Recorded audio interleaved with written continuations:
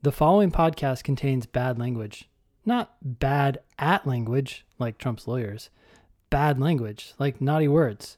Cover your ears, I guess.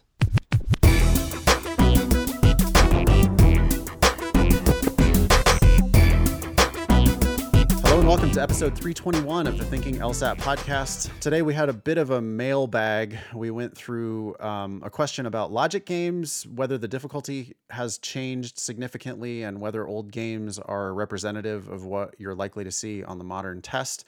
We had 3 emails from people who were asking essentially low GPA questions. You know, my GPA sucks. Am I precluded from going to law school?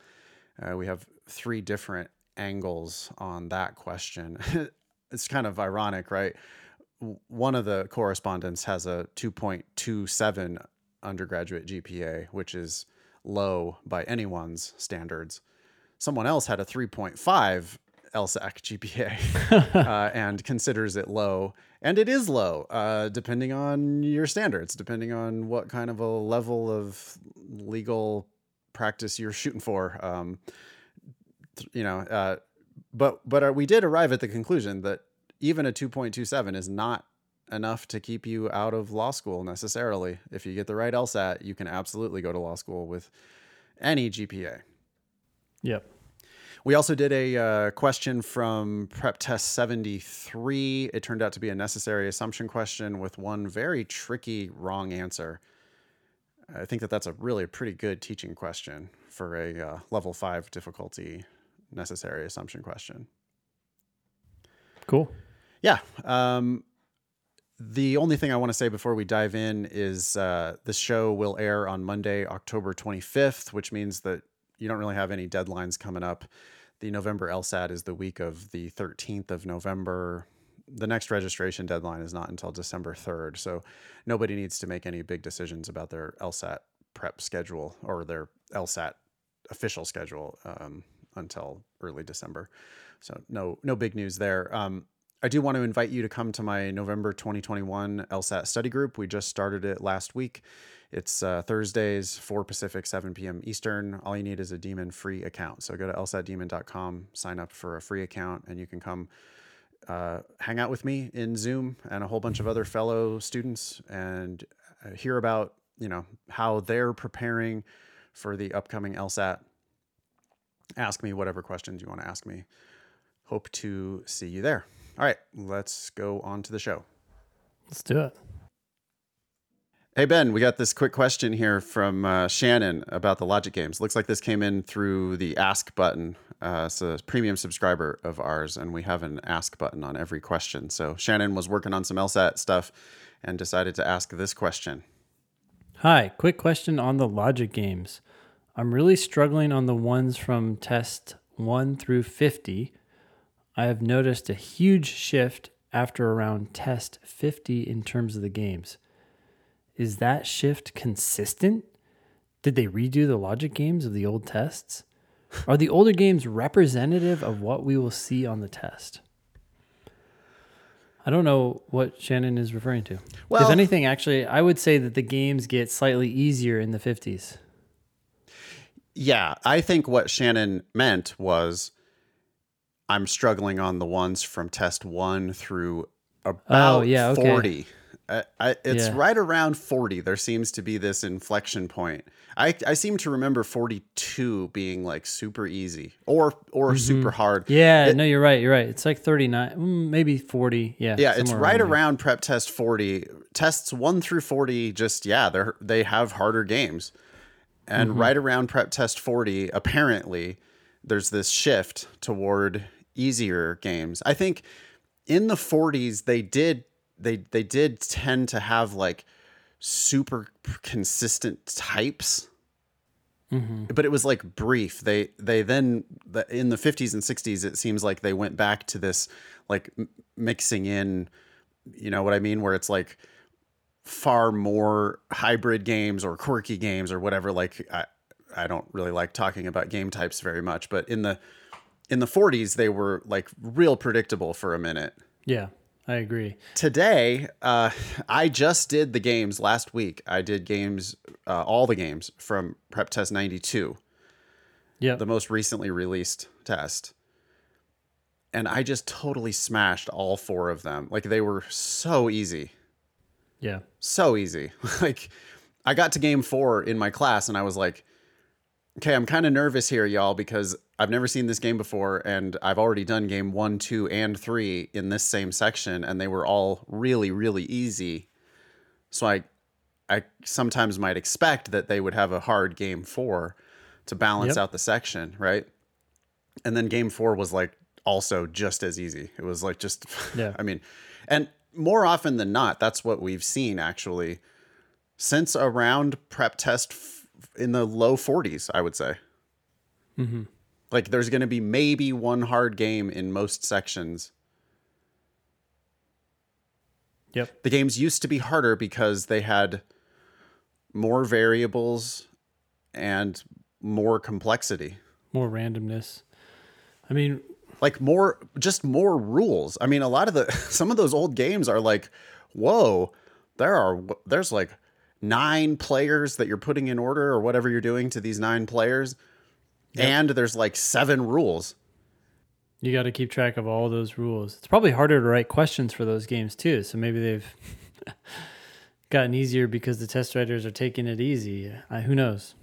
When people ask me what's the most, like, how has the LSAT changed over time? You know, the thing I always say, it's the only change that I think is worthy of mentioning. The only change that I can notice in the LSAT over time is that the games got easier somewhere in the 40s. I would add to that that the only change that I've noticed in addition to that is that the reading comp seems to have gotten a little harder. Some of the older reading comp passages, I don't know that they're any different, but the questions, or at least the differences between the answer choices, seem so much more obvious that it's easier to land on an answer. Okay. That's interesting. I have heard people say that, including you. I can't tell. To me, they don't look harder. I don't know. But we can agree that the games are certainly easier. Somewhere in the 40s, they got easier. So I think that's what Shannon's pointing out.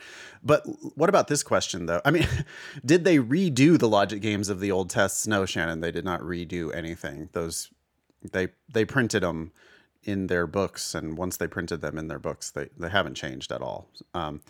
Are the older games representative of what we will see on the test? I would say absolutely yes. Even though they're generally harder, they're still asking you to do the same kind of things: order stuff, group things, random stuff. It's all the same. Yeah, I mean, like 1/3 of the games probably have random stuff, and another 1/3 of the games have a mixing of multiple operations. So it's something like roughly 1/3 of the games that are just purely like put things in order or put things in groups. And then it's like 2/3 of the games that just don't fall neatly into one of those categories. The one thing that all the games forever have in common, including the harder ones that you might find in test 1 through 40, they all contain all of the information you need to perfectly solve each question. Not get close and guess. Perfectly solve each question. You're not allowed to miss questions on the logic games. You have to solve the questions. Okay, so it's like before you pick an answer, it's like, hey, is that your final answer? Do you know that you're getting that one right? Because if you don't know that you're doing it right, then you really haven't even done the question yet. Yeah. That's a critical learning.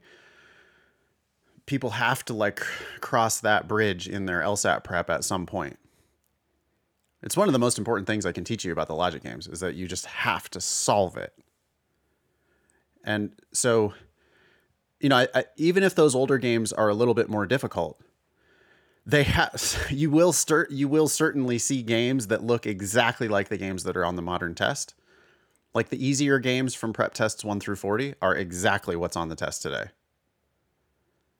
And they are perfectly useful for LSAT preparation. I mean, how much less prepared would you be, Ben? Compare hypothetical student A to hypothetical student B. Hypothetical student A does only the games from prep tests 1 through 45. Hypothetical student B does only tests 46 through 90. I would say that the hypothetical, I can't talk today. Hypothetical, I can never talk actually. Hypothetical student B would be slightly more prepared because they might have experience with the substitution questions, which were introduced in the mid 50s. Okay, that's a good point. That the rule substitution question, which at most there's going to be 2 in a section, more often than not there's going to be 1 in a section, and which I used to think were harder, but now Matt Dumont, actually our logic games guru in-house, Matt Dumont has convinced me that you can predict the answer to those rule substitution questions like 80% of the time, which makes them very easy when you do. Yeah. But that's funny that that's where you go, because what you're saying, you didn't say this, but what you implied is there's really no other significant differences, because that rule substitution question is 1 out of 23 questions or 2 out of 23 questions. And the other 21 or 22 questions in the section are just exactly the same as they always have been. So percentage terms, what do you think if you did prep tests 45 through 90, you're going to be what, 10% more prepared than people who did 1 through 45? Something like that. Maybe 5, because it's not that high 5 to 10%. That's it. Would you say not significantly more prepared? I would say that, yeah. Just like the LSAT would. We're chuckling on an inside nerd joke because there's a question from Prep Test 92 that is a little dicey with the usage of not significantly less. Not significantly smaller. That's what I said. Not significantly smaller. And that question seems a little suspect, but anyway. Yeah. Shannon, thank you for writing in. The older games are representative of what you will see on the test. If you were forced to only prepare with prep tests 1 through 40, you'd be just fine.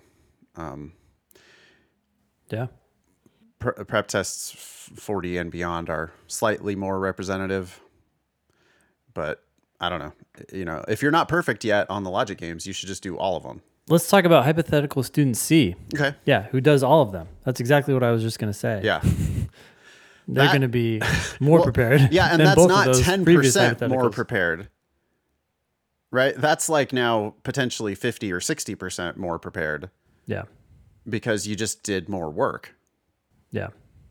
Volume isn't everything, of course. I mean, you do have to thoughtfully review the games and think about different approaches for each game, but it's not nothing. Like, I think that the logic games are a test of how hard you can work.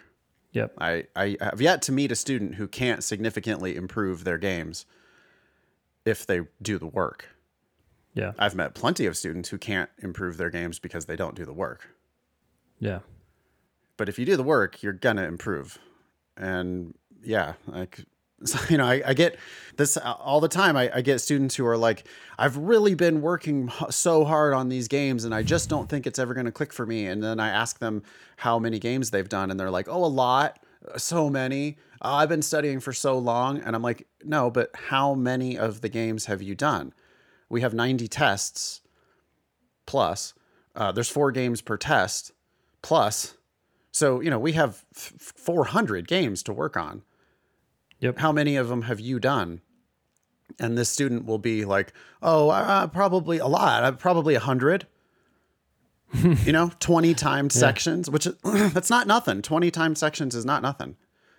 Well, it's funny you said 100 because that's a high number. I feel like I hear people who are saying that same complaint even at 20 games. Oh, I've been drilling. I've done like 20, 25 games. It's just not clicking for me. Yeah, these are so hard. It's not really for me. It's like 25 games. Yeah.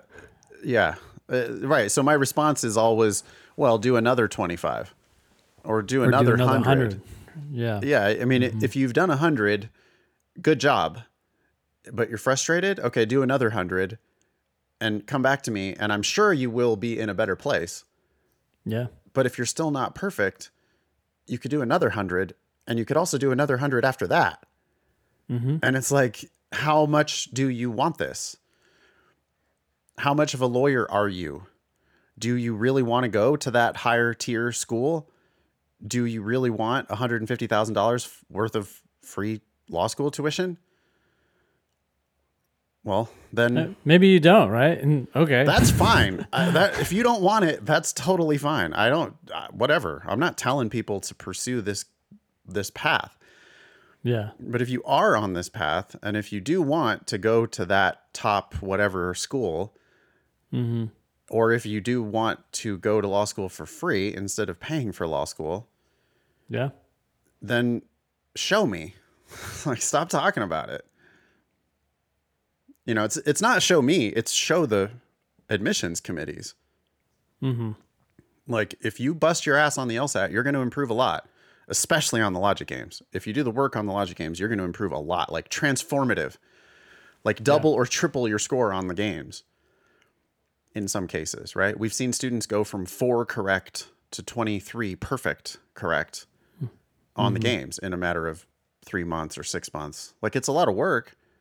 But if you do the work, you're going to get amply rewarded for it. So stop talking about how much of a hard worker you are and instead show us how hard you can work by just, do a timed section of games every day for 3 months. Yep. Then talk to me about whether you're making progress. I guarantee you will. And review those games. Yeah. No, I mean, it's not enough to just pull the lever on the slot machine and hope for a better score. You need to work on them. You need to master them. Yeah. We're not talking about the 7 Sage perfecting a game. Like, I don't, that's weird to me. Like, do the same game 10 times in a row and try to do it faster. What? That's memorizing the game. What value is there in memorizing a game? We're not telling you to memorize a game. We're telling you to do a game, review it, think about alternate approaches, maybe try to do it in a couple different ways. That's what's key. Don't try to do it the same way. Try to do it a different way.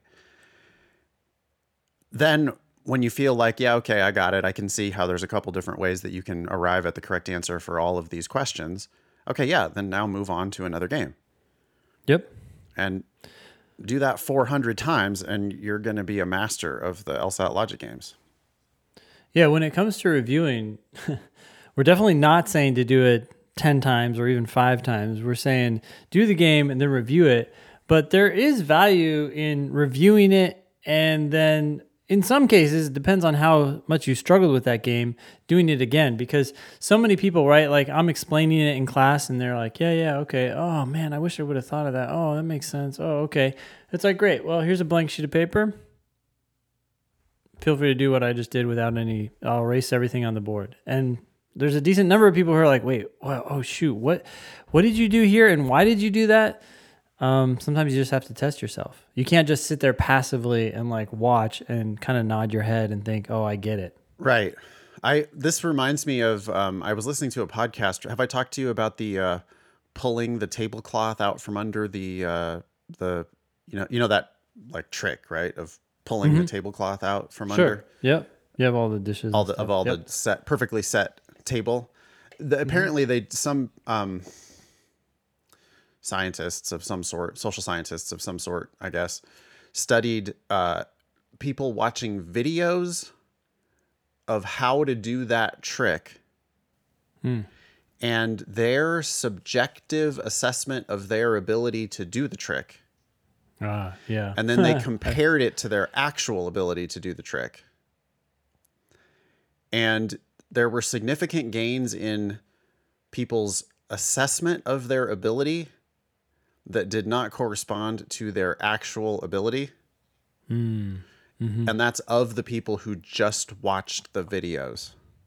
Yeah. So be careful. Yep. And I don't know that this analogizes perfectly to the LSAT, but there's got to be something there. Oh, I think there could be. I mean, how many people watch us explain a game and nod their heads like, oh, yeah, oh, totally makes sense. It's like, cool. I just explained it to you 30 seconds ago. Here's a blank sheet of paper. Go.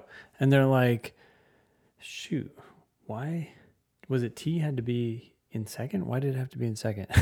Yeah. It's like they didn't put the 2 and 2 together, even though they were able to follow or somewhat apparently follow along as we held their hands. Yeah.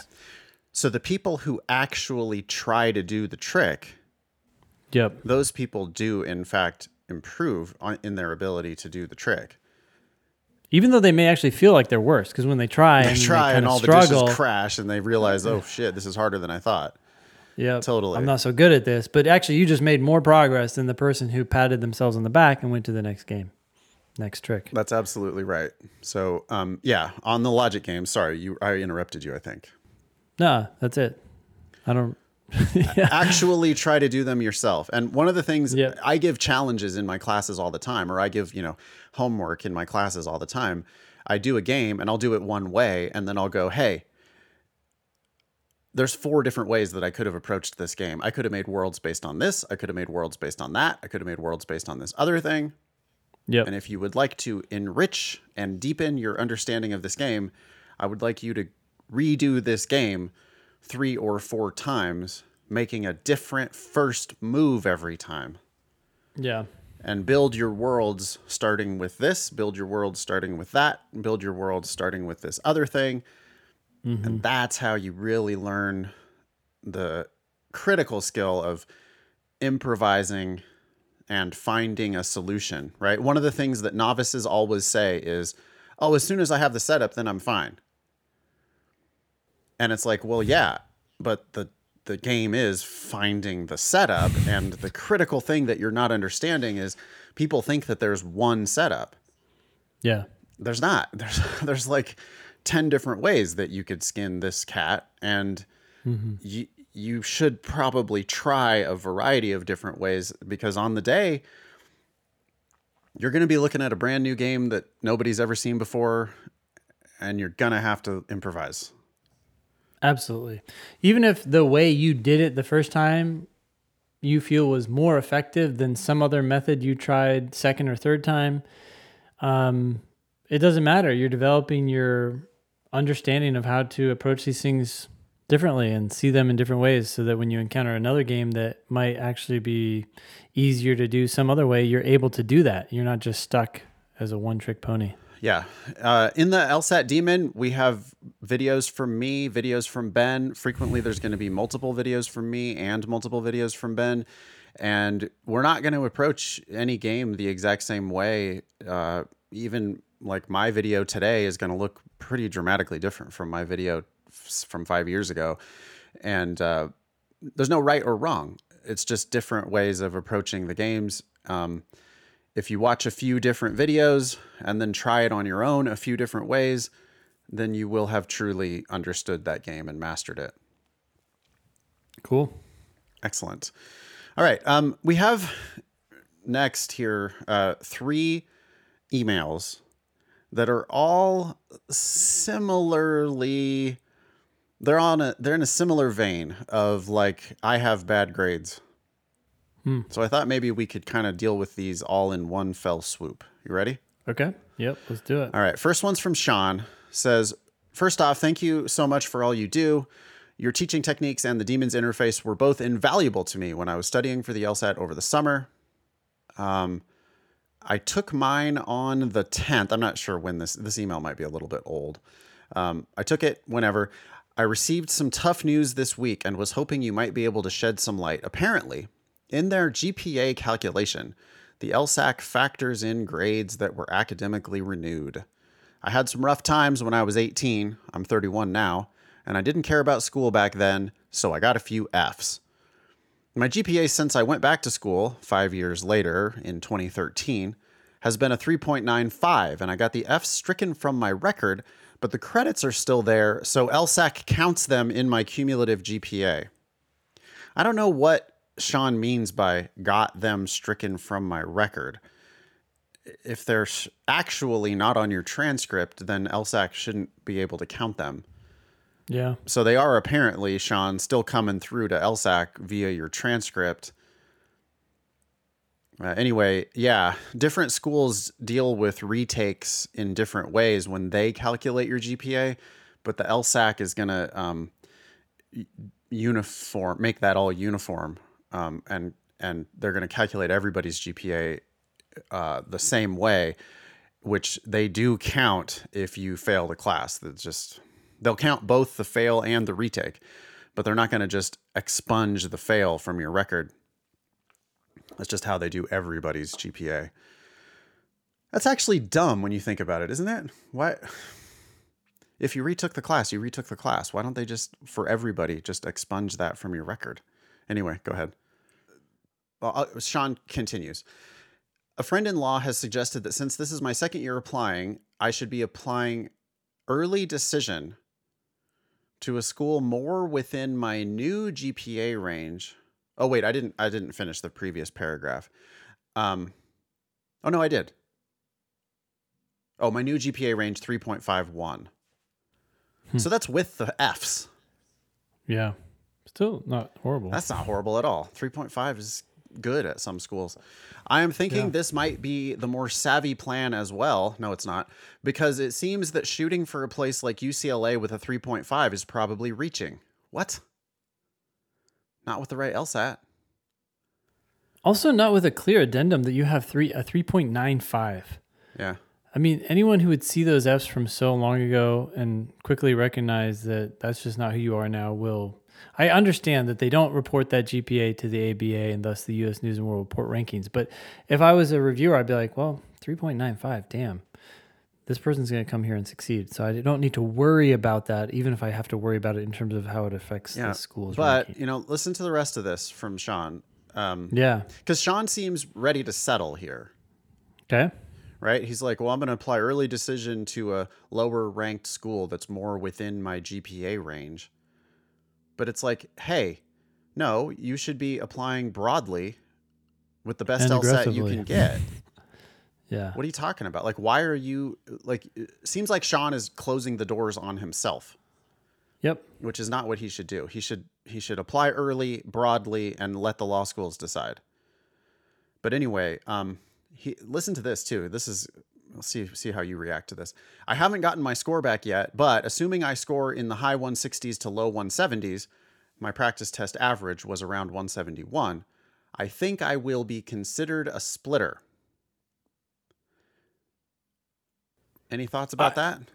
Well, high 160s, low 170s, because you were averaging around a 171. I guess that's not crazy. You sounds like you're kind of expecting your score to drop, so you don't need to expect that. I also wouldn't consider you a splitter with a 3.5 and a 170. Just why are you labeling it anyway?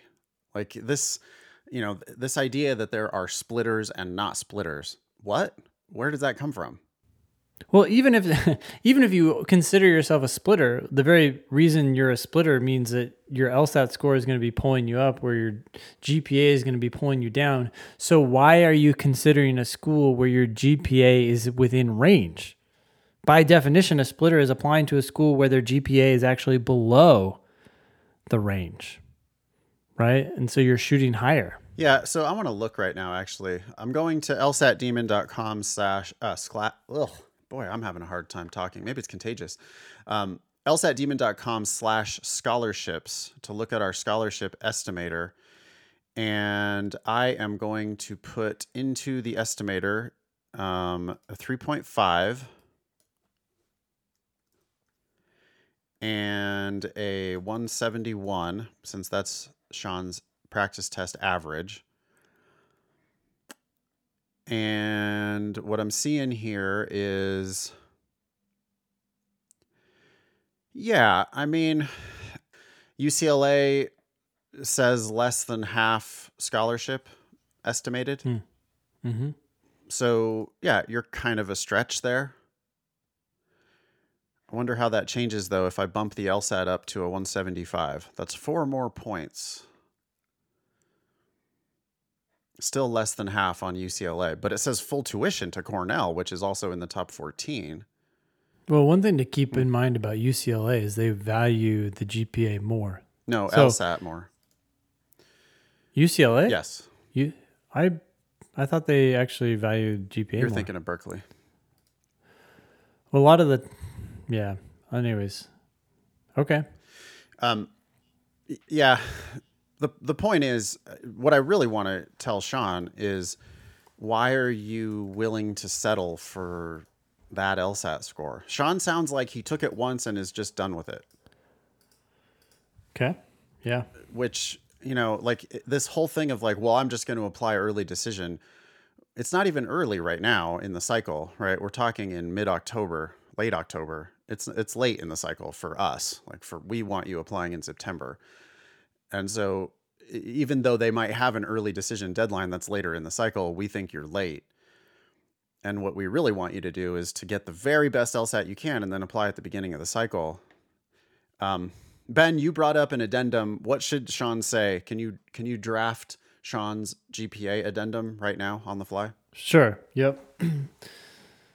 I don't know. It sounds like the last 5 or how many ever semesters you had. Say my last 8 semesters or 4 years had a GPA of 3.95. I might just leave it at that. Yeah, or one additional sentence. This sentence can have a conclusion and a fact. How about this? My GPA since 2013 is 3.95 over 5 semesters, period. Yeah. This is more indicative of my academic promise or ability or whatever you want to say. That's the conclusion. This is more indicative of my academic promise than and then put the years, right? So it's the years they're going to look like a really long time ago. It's going to be like from 1999 to 2001, I had a GPA of 2.7 or 3.0 or whatever it is. But it's like 2 sentences, right? And you're just like, all you're doing is I like leading with the 3.95.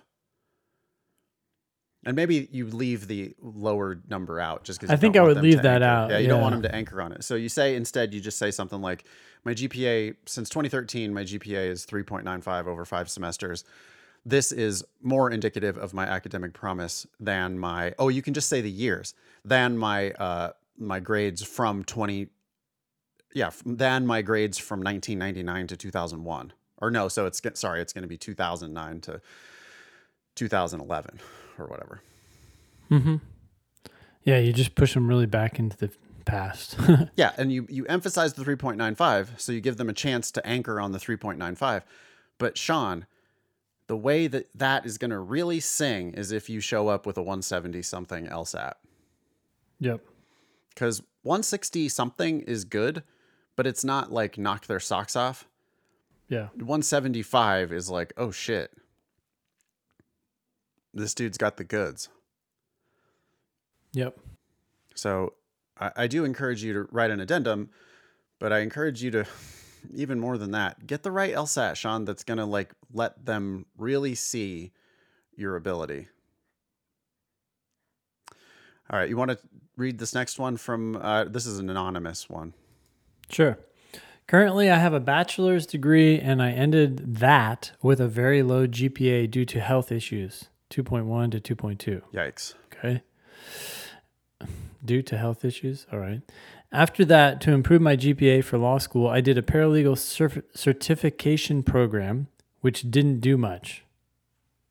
After that, I took a few courses at a local college just to try to increase it more. Well, it's the nature of averages. After all of that, my GPA is still below a 2.5. I uploaded all my transcripts to LSAC, and it didn't count any of my courses after my bachelor's, leaving me with a 2.27. We could have told you that. I mean, once you graduate, more undergraduate grades don't affect your LSAC GPA. Which is based on your undergraduate GPA. It's not a shame on anything else. That Anonymous was, misguidedly pursued post-baccalaureate undergraduate classes just to try to improve their law school GPA, or law school admissions GPA, which is not a thing. Yeah. So anyway, Anonymous is looking at a 2.27 undergraduate GPA. Yep. This person continues, I called a few law schools to get additional thoughts concerning the terrible number 2 bachelor's. Don't even know what that Most means. Sorry. Yep. What? You have a terrible LSAC GPA, which is because of your first bachelor's. It has nothing to do with the second bachelor's. But anyway, go ahead. Yeah. Most law schools said they look at a second bachelor more preferably. No, they don't. That's a lie. They're going to have to report you as a 2.27 on their American Bar Association 509 standard disclosure report. So, yeah, they might be willing to, if you show them the right LSAT score, they might be willing to like weight your LSAT more heavily than your undergrad GPA, but they're lying if they say that they, are going to really take into account what your GPA was for that second bachelor's. This person continues, and I don't really fit the criteria to do a master's degree. Well, that doesn't matter because that wouldn't affect your... Don't do a master's degree. If you're going to law school, I don't think anybody needs to do a master's degree. In spring 2022, I plan on starting a second bachelor's degree to help. However, I intend is what she meant. Intend. Or he or she meant. I intend on going to law school in 2023, and the admission cycle would start before I even complete my second bachelor's. This is a sad, misguided applicant. Your second bachelor's is not going to change your LSAC GPA. Your LSAC GPA is what matters for law school admissions. Do not do a second bachelor's because you think it's going to be good for your law school admission case. It's just not. I take the LSAT test in March 2022. I know this is a crazy email, but I really don't know what to do at this point. I'm literally paying for life happening to me in undergrad, and it seems no matter how hard I try, it's getting me nowhere. Please help. Okay. I stepping back here, like if you have a really poor GPA, yes, you can kind of try to fix this by getting a higher LSAT score. In fact, that's the only and probably most effective way to fix it. But there's also this idea of like life is filled with many options. There are many games or competitions going on out there. Maybe you've kind of disqualified yourself from this competition, the law school competition. Well, why not go to another one? Yeah, well, that's totally true. And that is totally valid. You don't have to go to law school. There's many other things you could do with your life. That said, if you are dead set on going to law school, even a 2.27 does not disqualify you. I just searched in our scholarship estimator. That's lsatdemon.com/scholarships. I just searched for a 2.27 and a 175. Now, 175 is a 99th percentile LSAT score. How many of our students scored 175 in the last year, Ben? I don't know, but a lot. Dozens. Yeah. So it's a score that, like, it's an achievement, but it's something that many, many people achieve. And, this whole misguided, like, I'm going to go do a second bachelor's. Boy, oh boy. What? It's a lot of time and effort. Work on the LSAT. And this student is like weirdly planning to she's going to take the LSAT in March of 2022, which is just oddly specific for something that's pretty far out there in the future. It also sounds like she thinks she's going to take it once and apply at the end of the cycle, right? When I hear people say, I'm going to take it in March, I'm always like, hey, did you pick that date because it's the last one before the deadline and you thought I want to prep as much as I can before this test so that I can then apply before the deadline? If that's what you're doing, you're just doing it wrong. You need to be thinking about going to law school starting in 2023. Starting in 2023, which means you want to apply in September of 2022, which means you have many chances to take the test between now and then. And you've got almost a year to prep. You've got 10 months to prep for multiple attempts. Save the time you'd spend on your second bachelor's. Oh God, that's so misguided. And put it into the LSAT. It doesn't seem like they learned anything from their previous, like they've already done extra classes and it didn't affect their LSAC transcripts. And now they're talking to law schools and law schools are somehow telling them we look more preferably at a second bachelor's. No, they don't. No, they do not. It doesn't affect your LSAC GPA. So, I mean, they would be dumb to do that. So they don't do that. Anyway, lsatdemon.com/scholarships is telling me that if you apply with a 2.27 and a 175, not only will you get into some law schools, like schools ranked in the 20s, you probably could get into. Yeah. But there's a full ride. There's more than full ride at George Mason University Law School, which is ranked 41 in the country. Great school. Ben says it's a great school. More than full tuition scholarship. So not just get in and not just go for free, but they'll actually write you a check if you can get that 175. And there are other schools. Hastings is going to give you a more than full. Baylor's going to give you a more than full. There's a couple full tuitions. I mean, if you scroll down the list, like by the time you get down into the 50s, 60s, 70s, there's all kinds of green and blue here. Mm-hmm. The schools are going to be falling all over themselves to give you a scholarship if you can get that 175. And, 175 might be extreme. What if it's a 165? We're going to have to scroll farther down. But 165, man, I'm Penn State Dickinson, which was out there early this year in the cycle. Penn State Dickinson was out there offering full rides to all sorts of Demon students this year. But Penn State Dickinson says 2.27, 165, full tuition scholarship. Yeah. So not just get in, but go for free. And, like this applicant, so focused on GPA, and then apparently like kind of ignoring LSAT. Just doesn't realize how much LSAT's going to move the needle. Yeah. I didn't even check the box for URM, by the way. I mean, if this is a URM, the estimates are going to change. Looks like Dickinson's still the first full ride though. So changed a little bit, but not significantly. Okay. I hope that was helpful for Anonymous. We got one more that's kind of along the same lines. Go for it. Okay. I recently started listening to Demon Daily and the Thinking LSAT podcast. I love your straightforward and direct way of communicating your advice. I'm slowly grasping how to study for the LSAT, and I'm finding it increasingly difficult as I progress through my current program. It took me 10 years to finish my bachelor's degree. I spent a lot of time trying to retake courses I failed or dropped in an effort to bring up my GPA to a 3.1 by graduation. Unfortunately, because those courses remained on my official transcript, my official LSAC GPA is a 2.6.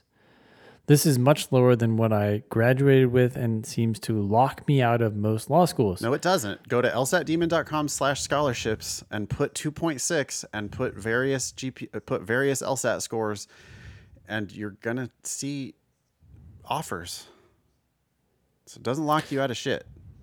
Anyway, go ahead. The more I learn about law school admissions, the higher and more steep the mountain becomes.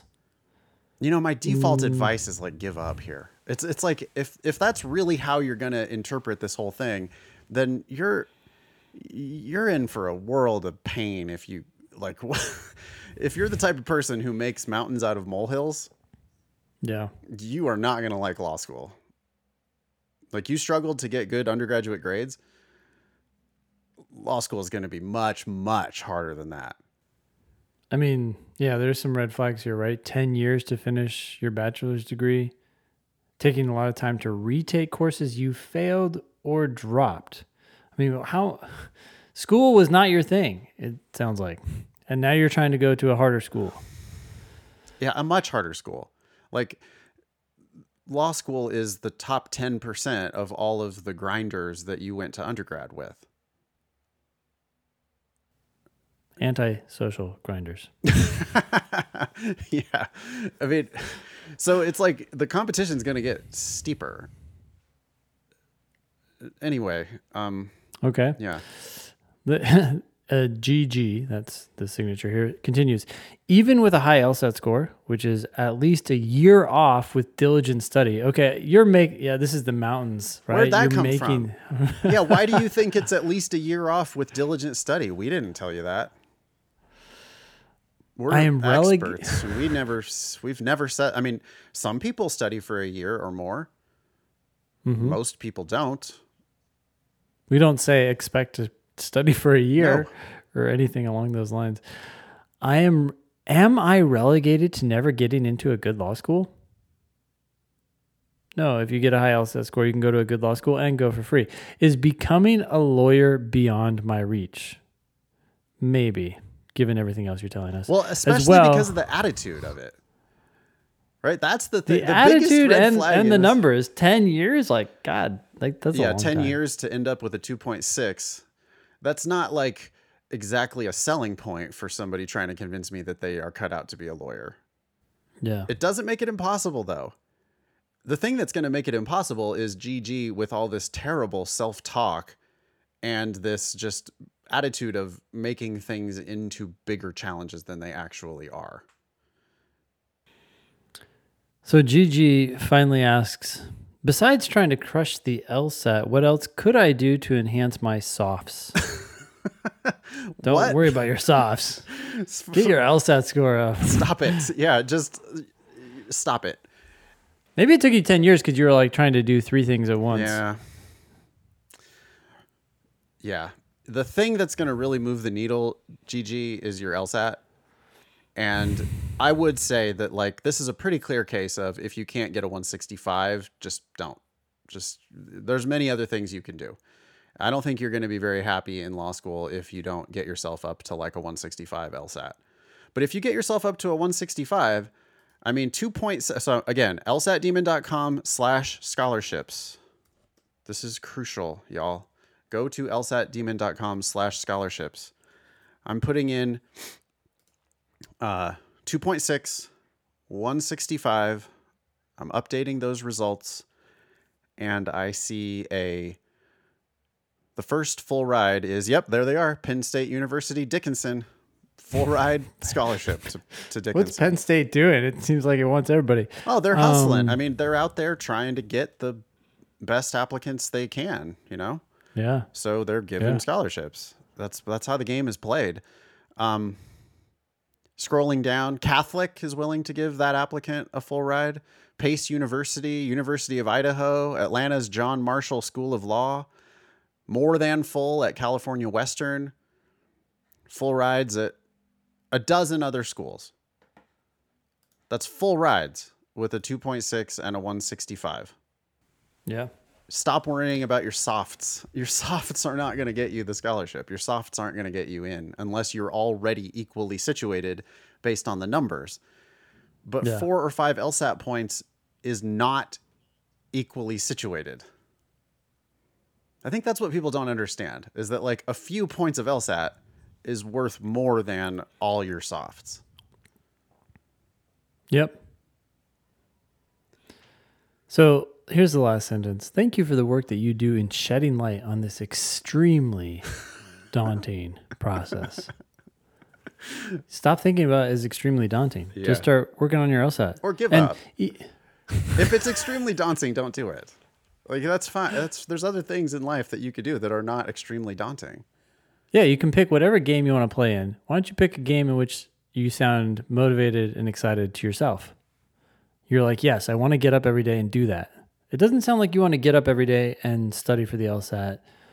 Yeah. So maybe this isn't the game for you. I heard on a podcast the other day, or maybe I was reading something, this phrase that was, give yourself the gift of loving your work. I might not be saying that exactly right. In fact, I'm sure I'm not, but the idea is the same.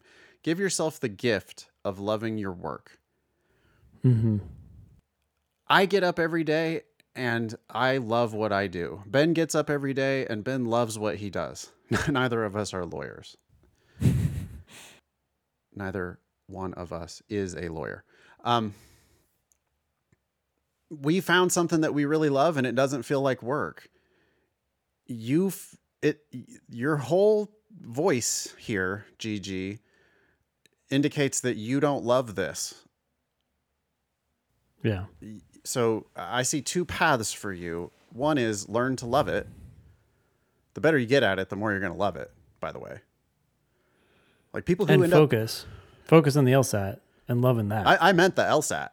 Like that's Yeah. what I meant. People who Yep. score 170 something love the LSAT. Certainly people who score 175 or, you know, like when you get really good at it, it makes perfect sense. By the way, you get really good at it because it makes perfect sense. And you learn that lesson that this test makes perfect sense. And I just have to make sense of it. Yeah. And then you start loving it. But like, if you're not the type of person who's going to really enjoy the grind of doing 100 or 200 or 300 or 400 logic games in order to improve your LSAT, in order to get yourself that 165 or 170 or whatever, if you're not the type of person who can eventually learn to love that, Yep. what on earth makes you think that you're going to love the intense academic competition of law school, the tedious, boring grind of it? I mean, so two paths. Learn to love it, get a great LSAT, go to law school for free, even with your 2.6. Or go do anything else. Anything. But the you know, like GG wants to go this sad middle road, which is to not be that good at it, keep working at it, but not enough or not in the right way, focus on the wrong things, you know, thinking about enhancing softs, or to go back up to anonymous above, go weirdly get a second bachelor's for no reason, or consider master's programs for no reason. Yeah. All three of these people seem like they're about to settle, right? Sean was going to like apply ED to a lower ranked school. Yep. Anonymous is going out and getting a second bachelor's bizarrely and taking the LSAT real late in the cycle one time, it sounds like, and applying late. GG is just sad and like giving up on the LSAT before they even started, you know, like even with a high LSAT score, which would require at least a year off with diligent study. No, it would not. We don't tell people to like quit their job and study full time. We hate it when people do that. Yep. So, you know, GG is going to give up on the LSAT and think that the softs are going to make a difference. None of these three applicants, like they're just not playing the game properly. Yeah. You have any final words for this crop? Find a game you love. Hopefully that's the LSAT and we can help you. Or hopefully it's actually not hopefully. Find a game you love, whatever that is. I don't care what it is. If it's the LSAT, we'll help you. Yeah. Yeah. We're perfectly happy if you go pursue any other endeavor. If you do want to pursue law school, we think you should go to law school for free. And that starts with the right LSAT score, and we can help you get there.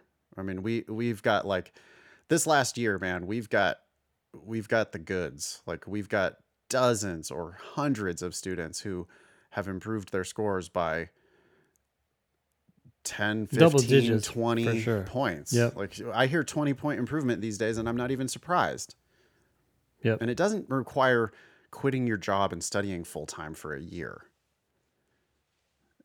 Most of those improvements come from people who had a full-time job and or full-time school, and they studied for 10 hours a week for 3-4 months. And it's possible that you can just totally transform your LSAT score and transform your law school admissions case and transform your life. Yep. In, you know, a few months of the right type of LSAT study, which is not full-time study. All right. Cool. You want to do this logical reasoning question? Let's do it. I'm looking at the demon in dark mode now. You want to talk about dark mode? Yeah. So if you're drilling or doing a practice section or test, you can click on the 3 dots in the top right corner and switch from light mode to dark mode. I use dark mode all the time for all my apps, phone, whatever. So now I can do it in the Demon too. It really was just for me. So Well, you said that was one of the most commonly requested features. yeah. So, Yeah, for a long time. It's been like several months, but it was always kind of on the back burner because there was always, you know, something that ended up being more important. But we finally got to this, So and it it's the took three more work dots. than I expected. Yeah, that's weird. Why did it take so much work? Well, there's lots of shades of gray, Oh, and you can like. I kind of thought it would be easy, like you flip a switch, but it's like okay. One early version we had, the background was black. It's actually not black. It's a really dark gray because the black is too contrasting and it hurts your eyes. The whole point of dark mode is to make it easy to read yeah. any time of day, but particularly at night. So. Eric endorsed it. Eric is working with us now, helping us out with some of our videos. What's up, Eric? He's also a student in the Demon. He immediately responded to that thread yesterday that we had about dark mode. And he immediately was like, oh, this is great. It meets accessibility standards and it looks great to me. So he's, Cool. like he's like, yeah, no, for low vision people or whatever, it meets those standards. So that's good to hear. Cool. All right. So this is test 73, section 2, question 20, logical reasoning. Looks like we have a question about chemical fertilizers. Okay. It says, the advent of chemical fertilizers led the farmers in a certain region to abandon the practice of periodically growing a green manure crop, such as alfalfa, in a field to rejuvenate its soil. Okay. So apparently there used to be this practice of growing a green manure crop. Alfalfa is one of them. There might be other crops. Sure. They're going to grow that in the field to rejuvenate the soil. I happen to grow up in like farm land, so I'm kind of familiar with this. I think that what they do is they grow a quick growing crop and then they like plow it back into the field. And that's a way of fertilizing the field. It's like magic, obviously, but it's a way of fertilizing the field. Yep. In between your like crops that you actually want to grow for money. Sure. I mean, I don't know much about farming, but it sounds like different crops use different nutrients or do something, right? And so then all you're doing is mixing it up so that you don't completely deplete the crop. Well, we learned about crop something. rotation. I think, didn't everybody learn about crop rotation in like elementary school? I feel like that's a thing that I learned about a long time ago, where it was like, well, you don't want to just keep growing corn on the same field forever. You need to switch it up to squash and then go back to corn or whatever. And then the soil does better because you're rotating the crops. So that's what this sounds like. But then it said, because of the advent of chemical fertilizers, some of these farmers have actually abandoned this practice. Okay. All right. It's just a fact. What about it? My gut reaction is actually, I can almost smell something bad happening, right? Like we're going industrial, we're using chemical fertilizers. Great. I'm sure it replaced some nutrients, but I'm sure there's some downside too. Yeah. Okay. As a result, the soil structure in a typical farm field in the region is poor. Okay. So I don't even know what that means. Soil structure. Yeah. But whatever. There's soil structure is a thing. Soil structure apparently matters. I don't know what it matters for, but soil structure is important according to this author, enough that they put it in their argument. Apparently growing green manure crops was good for soil structure, or at least helped you to maintain soil structure. As a result of switching from the green manure crop to a chemical fertilizer, now the soil structure is poor. So either the chemical fertilizer hurts the soil structure, or the green manure crops helped the soil structure. I'm not sure which one of those it is. We don't know. So, drum roll. To significantly improve the soil structure, farmers will need to abandon the use of chemical fertilizers. Yeah, no way. Because here, I predicted my objection before I even got to the conclusion, right? Absolutely. When they presented the premise that as a result of this switch, the soil structure is poor, I immediately thought through what that might mean. And I said, well, there's two ways of interpreting that. Either the chemical fertilizers are bad for the soil structure, or the green manure crop was good for the soil structure. And if we take that latter interpretation, then this conclusion just doesn't follow, because they're trying to say, well, you're going to have to get rid of the chemical fertilizer. And I say, wait, what if we kept the chemical fertilizer, but we also did the green manure thing, which might be good for soil structure? They seem to think that the chemical fertilizer itself is hurting the soil structure, which could be true. Yep. Or they seem to think that if they do the chemical fertilizer, they can't grow the green manure crop at the same time. So my objection is, well, wait a second. What if we just do both? I love it. I just last night in class, we were reading another argument that happened to be 3 ideas, kind of like this. This has 3 sentences, Yep. almost like 3 ideas. And after I read the first 2 sentences, it turned out that the conclusion was last, just like it is here. And before I read the conclusion, I said, well, if those 2 things are true, then X has to be true. And then I read the conclusion and it actually said X. So I was like, sweet, this conclusion is good. This argument is good. If it had said something other than X, then I would have known immediately that it was bad and why it was bad and how it was different. And I was asking everybody, I'm like, are you doing this? Are you not only reading and understanding, but then putting the pieces together as you get them, not all at the end? Yep. And you just did that. It's reading comp. As I write the explanations, I was just talking to class yesterday. I was subbing. I was just talking to the class yesterday. As I write these explanations, it takes me a long time to just talk about the passage. And it takes me far less time. Once I get to the answer choices, I'm already done writing the explanation in most cases. Mm-hmm. Mm-hmm. Because it's like, if I take it one sentence at a time and I really chew on it as I go, Yep. then I'm predicting where they're going to go before I even get done reading the passage. Like, I know the answer to the question that I haven't read yet frequently. Yeah. And I think that's the case here, right? Like, I bet we've predicted the answer already. And we don't even know what the question is. So what type of question does this turn out to be? It looks like a necessary assumption. It says the argument relies on the assumption that. All right. So when I see a necessary assumption question, I go, okay, so the correct answer is the one that the author must agree with. It's a lot like a must be true question. The evidence is going to support the idea that the author has to agree with one of these. Yep. When I have already made such a good objection to the argument, I have a feeling that the correct answer is probably going to have something to do with that. Yeah.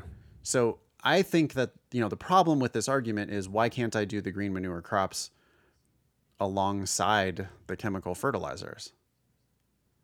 Yep. So it seems like you've assumed that it has to be one or the other.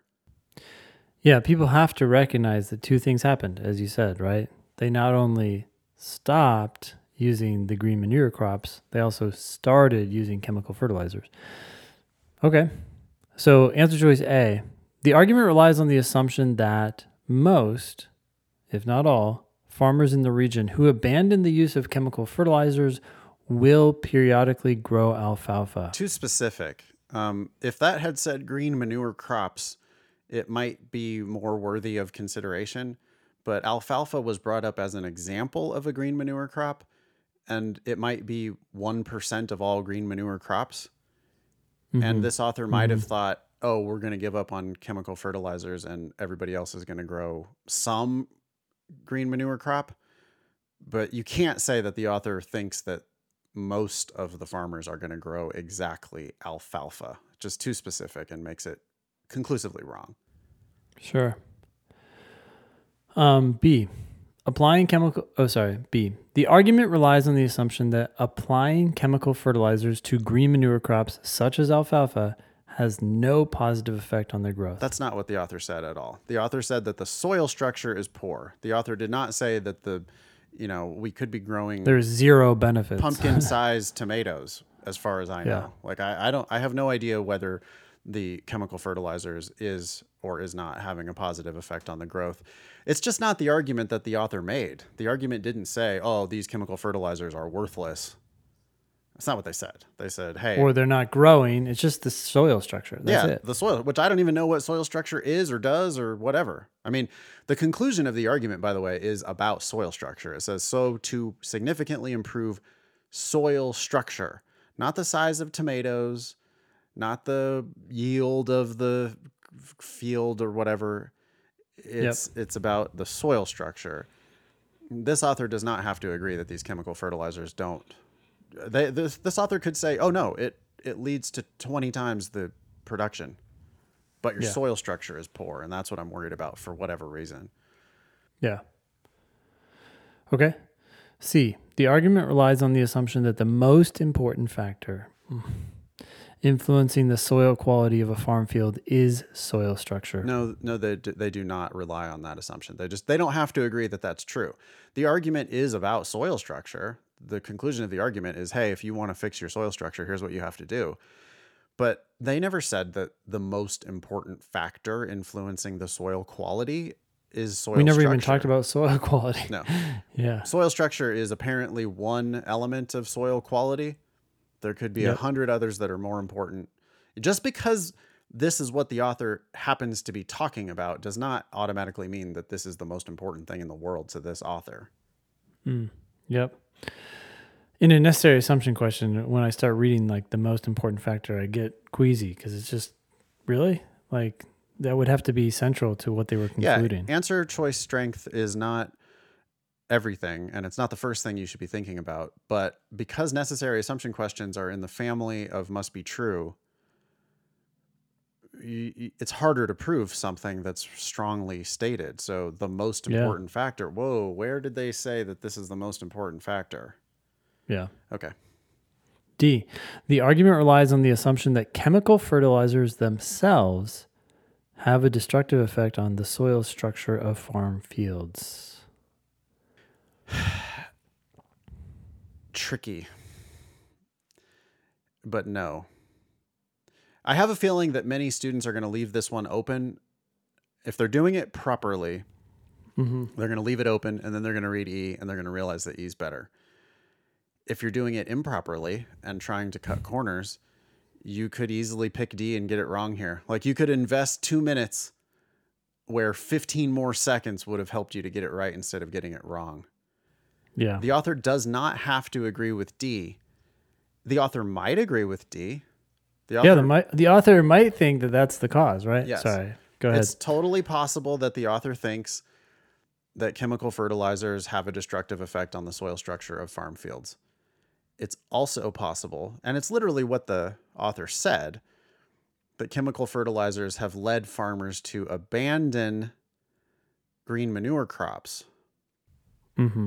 So two changes, the addition of chemical fertilizers and the subtraction of green manure crops. And it's totally possible that this author thinks that the lack of green manure crops is what's hurting the soil structure. The author did eventually conclude that you have to abandon the use of chemical fertilizers, but that doesn't necessarily mean that the author thinks that chemical fertilizers are hurting the soil structure. The author could just be saying, well, because if you use the chemical fertilizers, then you don't do the green manure. And if you don't do the green manure was good for your soil structure. And that's why your soil structure sucks now, because you don't do the green manure anymore. It's not that chemical fertilizers themselves have a destructive effect on the soil structure of farm fields. I think the word themselves is actually critical in D. Yeah. Yeah. If you dropped that and then added the use of chemical fertilizers has a destructive effect. I think the author has to agree with that because they said as a result of chemical fertilizers, they've abandoned green manure. Yep. Okay, good. E, the argument relies on the assumption that many, if not all, farmers in the region will not grow green manure crops unless they abandon the use of chemical fertilizers. The author has to agree that that's true. The author said, if you use chemical fertilizer, people who have used chemical fertilizers have stopped doing green manure and now their soil structure sucks. To fix their soil structure, they have to abandon chemical fertilizers. My objection was, what if they keep the chemical fertilizers, but they also bring back the green manure crops so that they can work on their soil structure? The author has to think that that's false. The author must believe that nobody's going to use green manure crops and chemical fertilizers at the same time. That's why they're saying abandon chemical fertilizers. Yep. The author has to agree that E is true, so that's going to be the answer for this necessary assumption question. What's the, how do I quickly get to the difficulty rating for this question? Can I click the summary panel next to the eye? It's to the left of the eye. The summary top right panel? corner. That's the check marks? Yep. We call that the summary panel? Hey, would it be possible to get like screen tips for that? Like if I hover over that, like a name for each of those? Yeah, we can definitely do that. Feature request. The eye next to the test 73 also gives you a bunch of tips. But we can have more direct ones. We were planning to do that actually. It's in the mix. Cool. So okay, so when I click the it looks like a checklist. When I click that checklist, then I see this one is a level 5. And the reason why I wanted to see what the level is, don't make too much of those levels, by the way.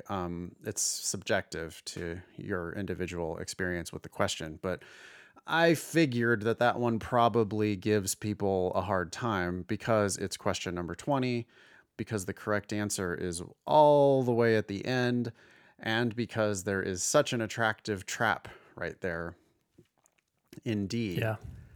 Yeah. And if you didn't read E, then you easily could just be like, oh yeah, this author thinks that chemical fertilizers damage the soil structure. And that just doesn't have to be true. But E does have to be true. So this is lawyer shit. This is an example of you have to consider all 5 answers. Yeah. Cool. That's that.